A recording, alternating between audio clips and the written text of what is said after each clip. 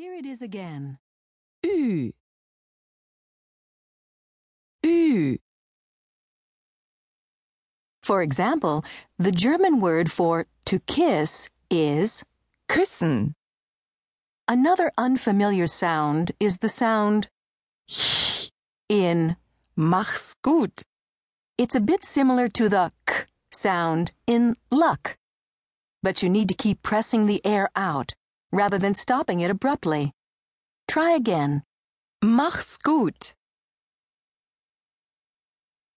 Mach's gut.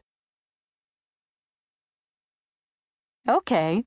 Now let's go over the rest of what you've just learned. First, note that there are different kinds of greetings in German depending on the time of day. Guten Morgen. Good morning, Guten Abend. good evening, and of course, Guten Tag. which literally means good day. When you're choosing a greeting, you'll also need to consider whom you are talking to. If you're greeting someone you're friendly with, you may choose a less formal expression like Hallo. hi. The same is true for saying goodbye. If you're talking to someone you don't know well, you can say Auf Wiedersehen. goodbye. If the other person is a friend, you may want to say Tschüss. bye and Mach's gut. take care.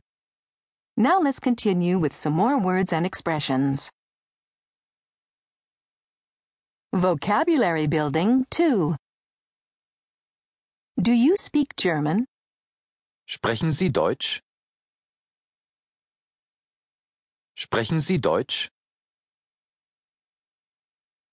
Sprechen Sie Deutsch? Yes, Ja. Ja. Ja. no, Nein. Nein. Nein. a little bit, Ein bisschen. Ein bisschen. Ein bisschen. What's your name? Wie heißen Sie? Wie heißen Sie? Wie heißen Sie? My name is. Ich heiße. Ich heiße. Ich heiße. Where are you from? Wo kommen Sie her? Wo kommen Sie her? Wo kommen Sie her? I'm from Canada. Ich komme aus Kanada. Ich komme aus Kanada. Ich komme aus Kanada. It's nice here. Es ist schön hier. Es ist schön hier. Es ist schön hier. Take a break, 2. The phrases and expressions that you've just learned contained 2 personal pronouns that you'll need in order to talk about yourself and to address the person you're talking to. Ich. I and Sie. you.